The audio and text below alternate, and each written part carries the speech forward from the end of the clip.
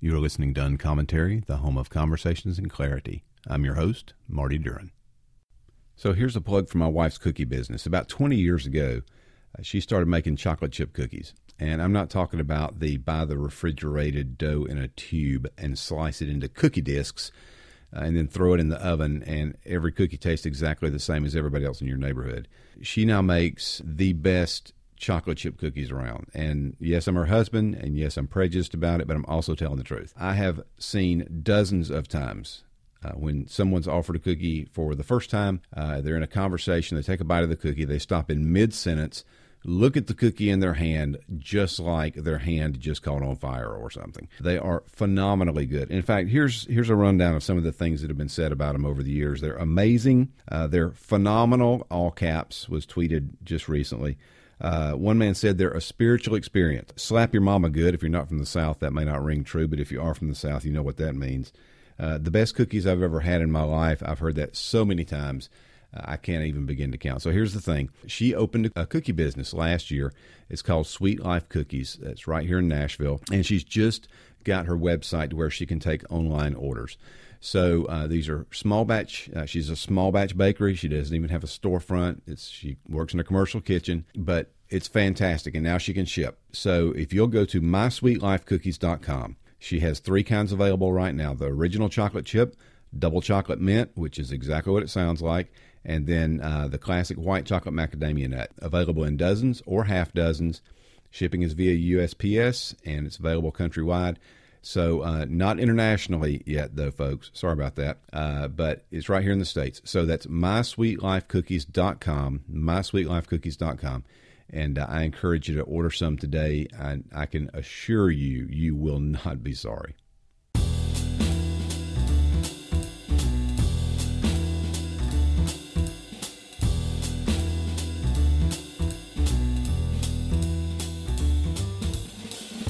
My guest today on Uncommentary is Todd Adkins. Todd is the Director of Leadership at Lifeway Christian Resources in Nashville, the host of the 5 Leadership Questions podcast, and the manager of Ministry Grid, a former executive pastor and current Twitter dominator in the leadership space. Todd has the unique ability to tailor leadership principles for leaders and organizations of all kinds and sizes. Todd Adkins, welcome to Uncommentary. I'm so happy to be here.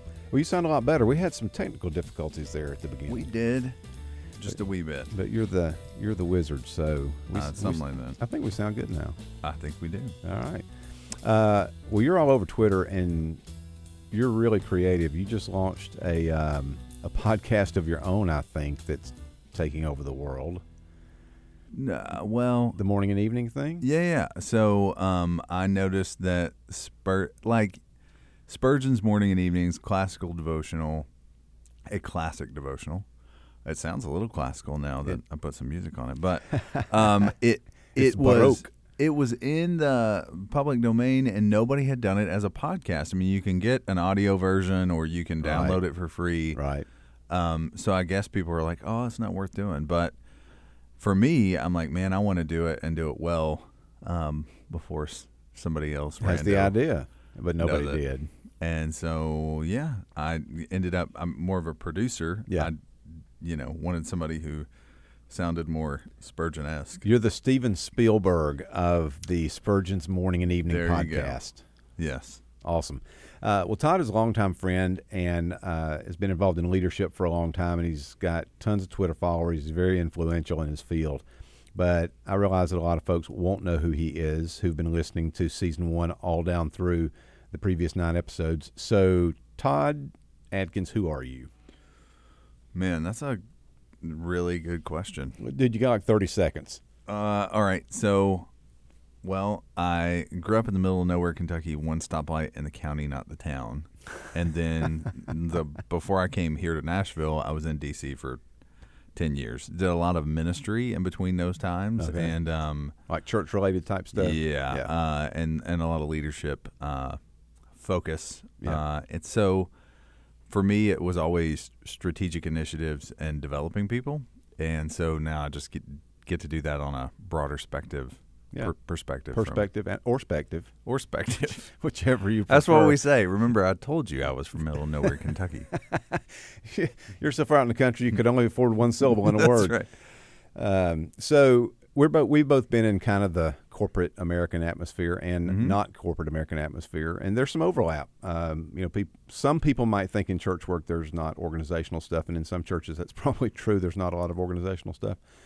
But HBR readers and HBR podcast listeners, right, and people who go to Stanford and people who go to Columbia and study management and leadership and all those kinds of things, or go to the Kellogg School, there's a lot of stuff that's applicable. And you and I have probably both worked in places where the leadership atmosphere wasn't optimal, right? Maybe even suboptimal. What's going on in the world of leadership today in corporate America? Well, I think regardless of where you are, whether you're, sacred or secular space, and you're a leader, you're finding yourself dealing with the current speed of change is absolutely unbelievable. Mm-hmm. So, traditional forms of change management and how to roll those things out, they're kind of out the window because you don't have 18 months or 2 years to implement a major change. Or the 15-year long-term planning committee. Yeah, or the 5-year. Yeah. You can throw all that out the window because if you actually wait until if you implement it in that time frame, you're going to be a change or two behind already. So it is that rapid understanding of we have become more and more complex, and organizations are always going to drift toward complexity over the course of time. They're not going to drift toward simplicity. But now more than ever, it's important to hone your message, your mission, your values, and say, okay, yes, all these things have to align, but I have to get laser focus on what it is I'm asking people to do, because if I don't, it's not going to happen, and I don't have time to lead this slow moving process of change. I have to strip down everything that I possibly can, because it's going to cost us.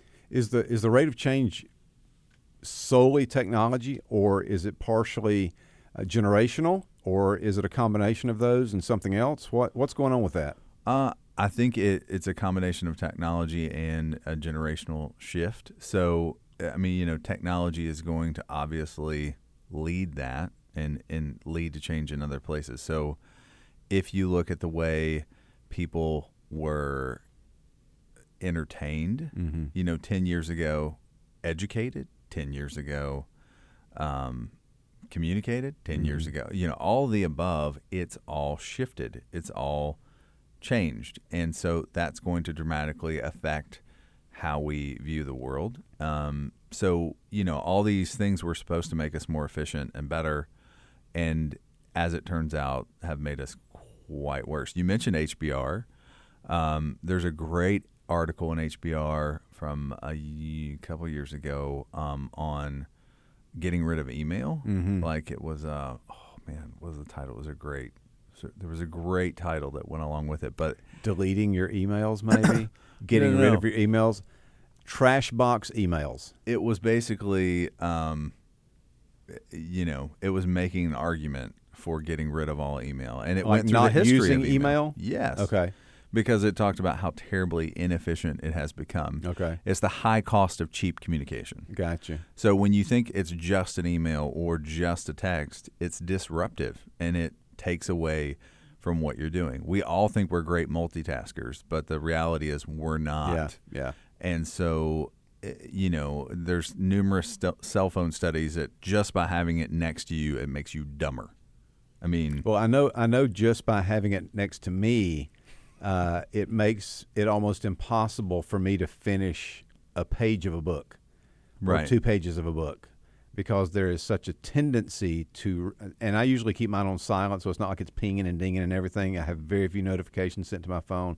I don't know when tweets come in. I don't know when Facebook posts are made, and still, if I'm reading through a book and my phone is within arm's distance, I find myself reaching for it purely out of habit, just to see if some new piece of information has come along. Right.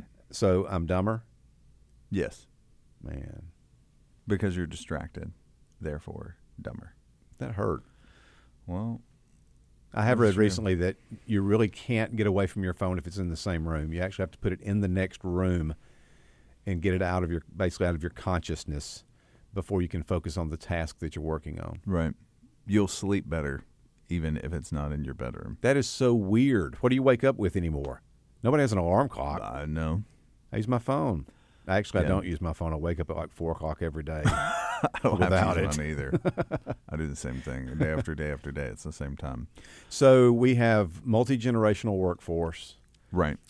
We have younger people coming up who are, I don't know how many generations now have been called the digital generation, but certainly at least the millennials and the Gen X or whatever the proper accepted terms are. But I'm looking at Twitter right now, and I'm looking at the Twitter feed of Alexandria Ocasio-Cortez, the new representative from New York. And, I don't live in New York, so I didn't vote for her. But it's amazing to me. She's a digital native, I guess is the term I was looking for a second ago. She's a digital native. She's like 26 years old, just elected, youngest person ever elected to the House of Representatives.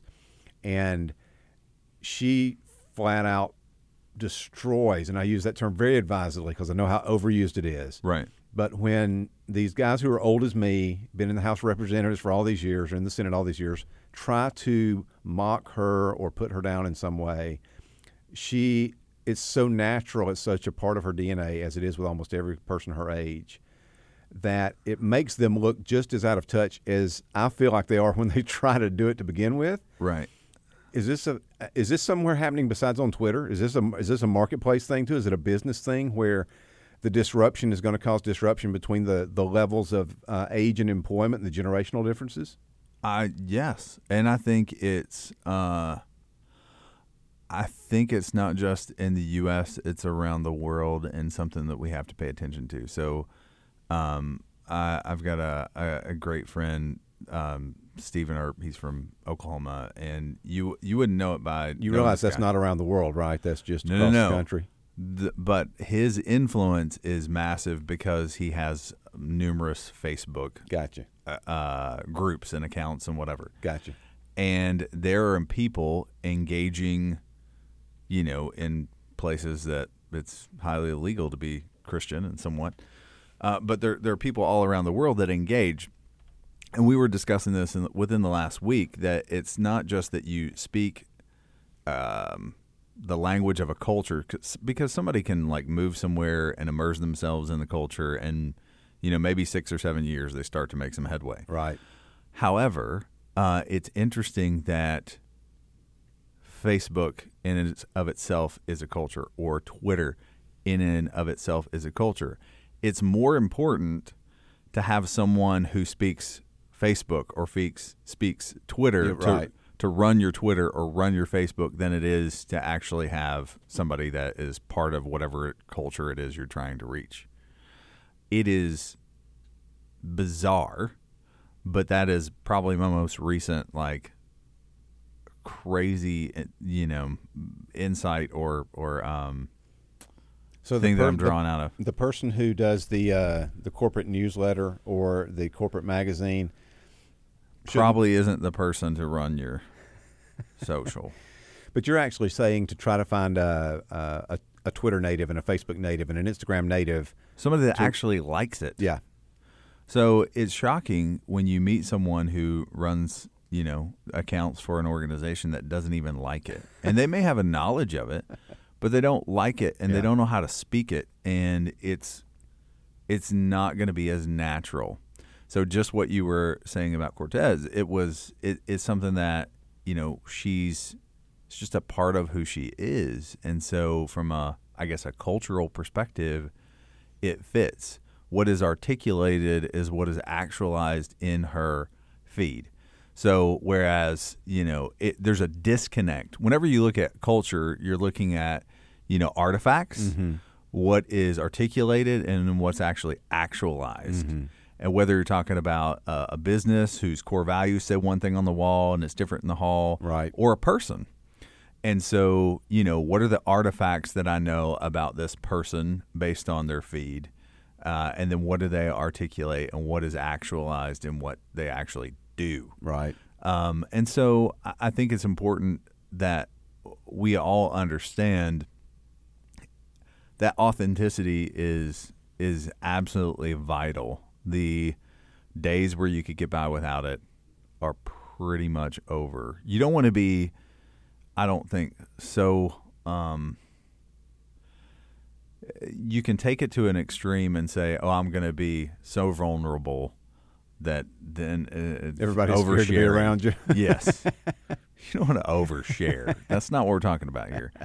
Authenticity and oversharing are two different things. But if you don't have the emotional intelligence to figure that out, then you don't can't get on overshare. Twitter. Yeah. Don't get on Twitter. Don't get on Twitter.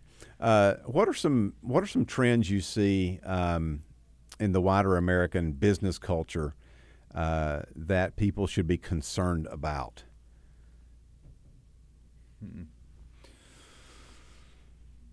I think it's going to be interesting to see what happens in work culture, because we're rapidly moving to a work from anywhere culture, but at the same time, you're also seeing the increase of co-working spaces, and that's for a couple of different reasons. One, if you went back, I think it's 12 years now, I read a study this fall about the average workspace, the average cubicle, used to be Gilbert. almost 500 square feet. It was 480 something square feet. This is like 10, 15 years ago.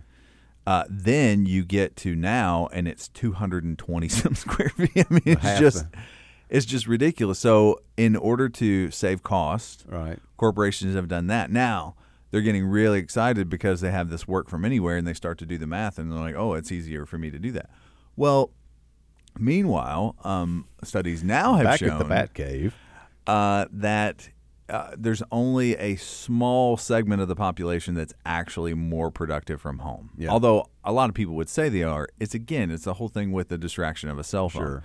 In addition to the distraction of the cell phone, you may have your spouse, you may have a dog, you may have a television. You have all these things. And in addition to that, you have the number one reason people move from working from home to a co-working space is loneliness. Really? And lack of collaboration. Even if you're not working on the same things. Yeah. It's being in an environment with other people where you have some form of collaboration. That's interesting. Doesn't even matter if we're working on the same thing. So I think what's going to be really interesting is as you see the rapid expansion of working from anywhere, and people wanting to, work, people actually desiring that, it's going to put pressure on what does that actually look like, and how do we get it right as an organization?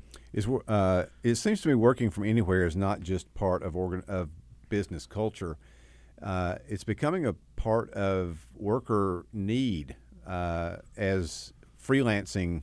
An expectation, yeah. As freelancing increases, or as jobs go away or jobs shift, business sectors shift, jobs go away, people find themselves unemployed for extended periods of time, so they decide to freelance different things. Well, most people are going to freelance from home. They're not going to rent an office to do that. So is that going to, do you think people who are freelancing, are they going to go toward more co-working spaces? They are. Wow. They are, especially in the last 2 to 3 years. As you see a shift, like there was a shift home, and those people that have been home for a while, it's not, co-working spaces aren't competing as much against each other as they are against the home office. Okay. And so thinking about that, processing that, I think is important. And the way that you win people over is, addressing some of those biggest felt needs that people have. And so I do think that, another thing that is difficult to understand and is going to be difficult to navigate is the idea of outcomes, not hours. So it's great for some people to say outcomes, not hours. Oh, yeah, I love my job because I just get paid for the end result, not the hours that I work. Well, that's awesome for you if you have the type of job that you can knock out in an hour, knock out a bunch of stuff in an hour and get, Yeah. But at the same time, that also commoditizes your position. And so it's like, oh, well, I'm not just, as we move forward, it won't just be you competing against other people in your city or even your country. Yeah. It's to say, oh, what does this look like for someone in the Philippines or South Africa or say hello to Fiverr. Yeah. Yeah. And so, man, it just, everything is in a massive state of shift right now, and figuring that out, and what things can be done that way and what things can't be done that way. But overall, I mean, in a knowledge-based company, which most companies are going to be in the future, in a knowledge-based organization, really your greatest resource is your people. And so I think there's going to be, a pendulum shift back to people working together in teams, and at least co-locating for periods of time so they can get things done. And I don't know, hopefully people don't shift around and move around as much, and companies are able to create business models where they can actually keep people long term. Because that's when you have the greatest effect and greatest return. When leaders are in place and teams are in place long term is the greatest effect. When our church began leadership training a couple of years ago, there was one book that I wanted every leader to have, and that's Designed to Lead by Eric Geiger and Kevin Peck. One of the things that I love about Designed to Lead is it deals with leadership inside the church and leadership outside the church, positing that leaders should be developed inside the church to affect all domains of society. Peck and Geiger argue that churches that consistently produce leaders have three things: a strong conviction to develop leaders, a healthy culture for leadership development, and helpful constructs to systematically and intentionally build leaders so that leadership is on purpose and not by accident. You may be doing some things, but you may not be doing those things. And if you are, you're not developing leaders intentionally. You may be developing leaders by accident, which means you're not getting what you really want to have. Learn more about Design to Lead at designtolead.com, and I highly recommend it.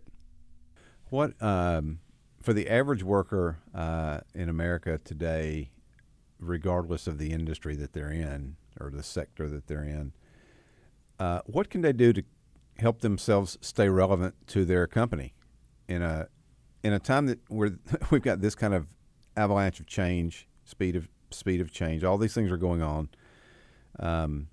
What can is it as simple as taking night classes to learn how to do Excel better? Man, I don't think so. I think the value you bring to your organization is your ability to learn and grow. So, one of the things that I would be most interested in researching would be your learning quotient. So we have, your emotional intelligence, your EQ, your emotional quotient. Mm-hmm. What about your learning quotient? Tell me about your ability to learn, because so many people will reach a certain point in their career and they think they're done, or you think they think they're done in what way? In learning. Okay, gotcha. In growing. Okay. Oh, I've got what I need to do this job. Well, to go to retirement. I'm not sailing anymore. Yeah. And so especially if you're in any leadership position, it doesn't matter what position you're in, unless you're a learner, you have a shorter shelf life. You really do. Yeah. And so it's understanding that, and it's not, it's saying, okay, I'm not going to be okay with this. I'm going to set myself up by continuing to hone and learn my craft. In addition to that, I think a lot of times we'll see it as, if I invest what I know in other people around me, then I might lose my job. And I would say the quicker, especially in leadership, that you recognize your fruit grows on other people's trees, the more value you bring to them, the more value you bring to the organization. I mean, a great example of that would be a graphic designer who's been in the business for 20 years, and the kid from Full Sail. Full Sail's an amazing educational institution for graphic artists and producers and blah, blah, blah. Right. And they produce people that, they just know the craft. They know it really well. They can come out and probably run circles around this guy. Mm-hmm. They know the latest, greatest, everything. However, that guy knows that organization. He knows the customer. Mm-hmm. He knows the history. Like, he knows so much And he has two choices. Either he can, hold all his chips, hold his cards close to vest, and just try to wait it out, which ain't going to work. He's hiding the institutional memory from everybody. Yeah. Yeah. Or he's going to actually invest in people. And you may work for an organization that ends up saying, oh, thank you very much for training this guy. Right. You got to go. But I would give most organizations and most benefits, the organizations and most bosses, the benefit of the doubt that if they see somebody doing that, they're not gonna get rid of them. So if the thing that the average worker can learn during this is to continue to learn so they continue to add value, what does the average owner manager need to learn during this time? I think it's. I mean, you are a manager, right, Todd? No, I think it really is learning that your fruit does grow on other people's trees. Like my team. Isn't that your pinned tweet?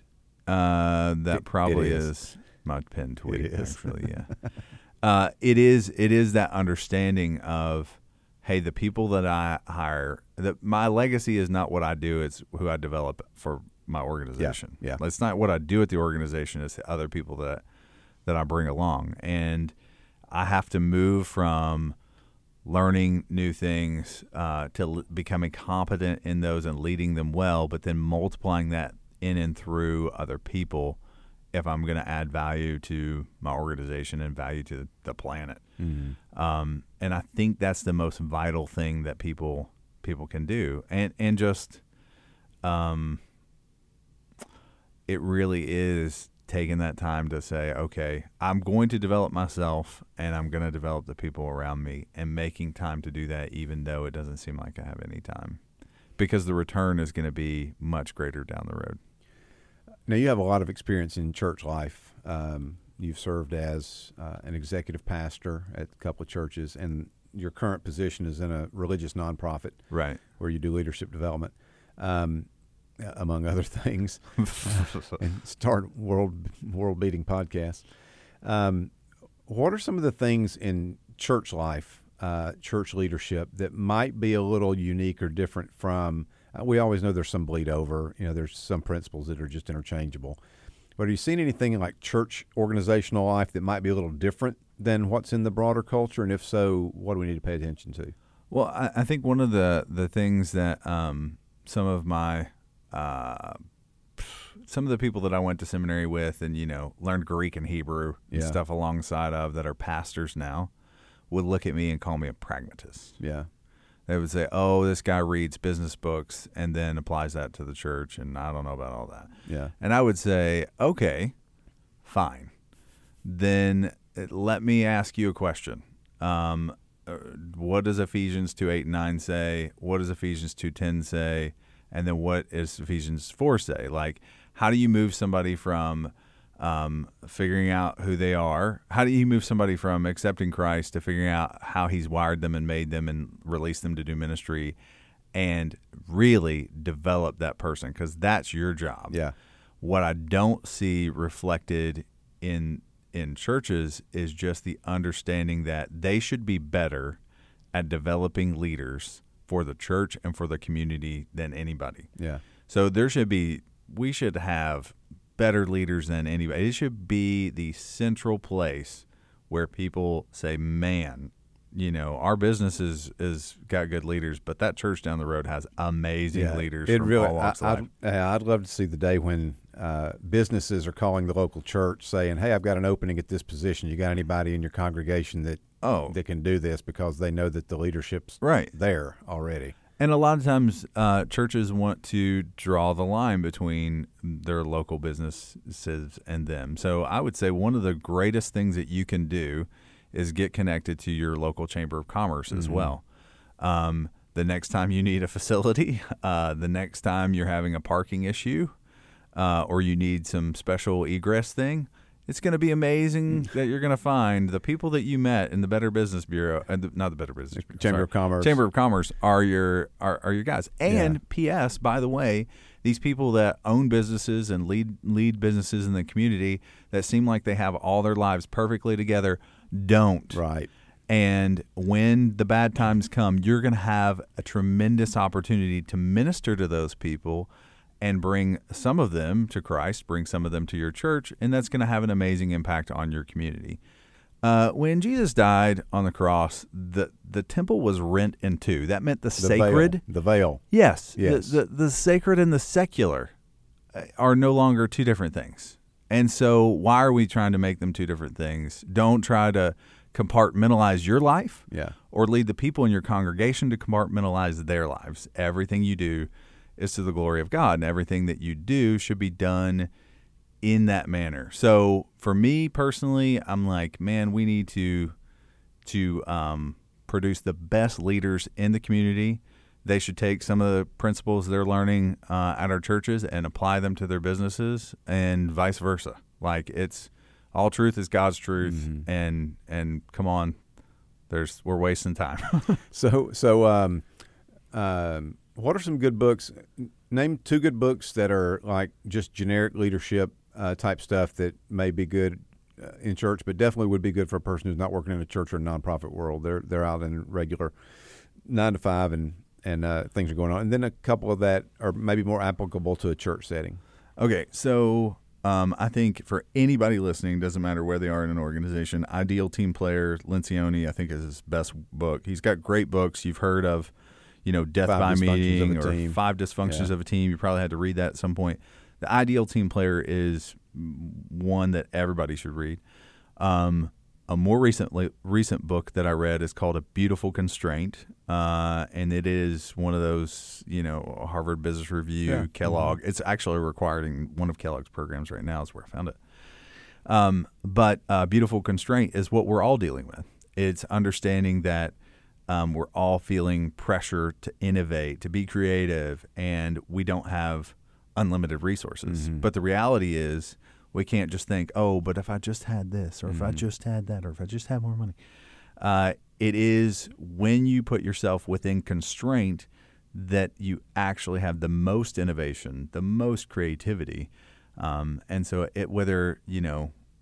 regardless of who you are or what your role is, I think those are 2 really good books. How about 2 books that are more applicable to church life?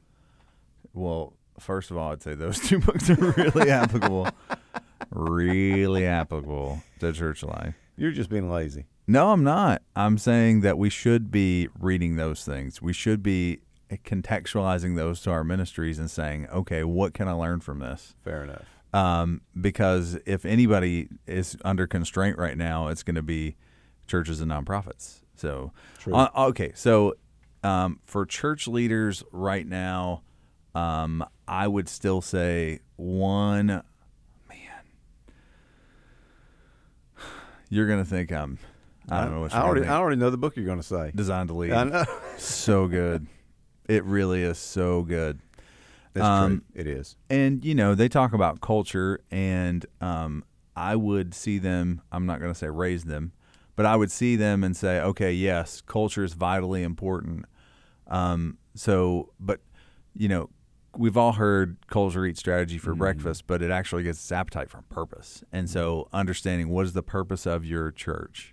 Okay, we could all answer that in a Sunday school way. Yeah.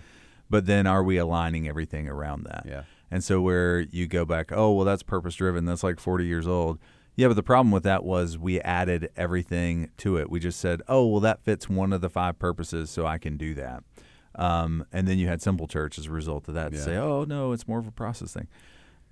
But going back to the purpose, the divine purpose, and understanding that. And then I would say, so think about that from a church perspective, think about it from a business perspective, like what is our ultimate purpose, and understand that you have drift on your purpose. You have drift on your vision. And it's vitally important to come back and relook at that and recast it constantly and consistently, or you're gonna have some serious drift. My guest today on Uncommentary has been Todd Adkins. You can follow Todd on Twitter. It's just at Todd Adkins, right? Yep. Adkins. Yep. Are you anywhere else on the interwebs? Minimally. I just kind of, Yeah, you're not one of the guys that has everything. Like, you don't have a Facebook page. Well, you may, but you're not like living there, and you don't have a blog. You don't have a blog. You're not like Seth Godin and everybody. And no, I tweet, and I do these 90-second. I do these 90-second videos that are all visual. It's like, I remember the Hungry Hippos. That was the little game series. But most of them are in front of a light board. Yeah. And, let's break down this quadrant, or let's break down this. Is that something anybody can find or not? Yeah, if you go to Twitter. Okay. And hit hashtag 90SL. Okay. All right. You'll see it. And you're a host of a podcast. Yeah, a couple. Okay. What are they? 5 Leadership Questions, and then I co-host with Daniel M. And New Churches, I co-host with Daniel M. and Ed Stetzer. All right. Well, thanks everybody for listening, and until next time, this is Marty Duren for Uncommentary.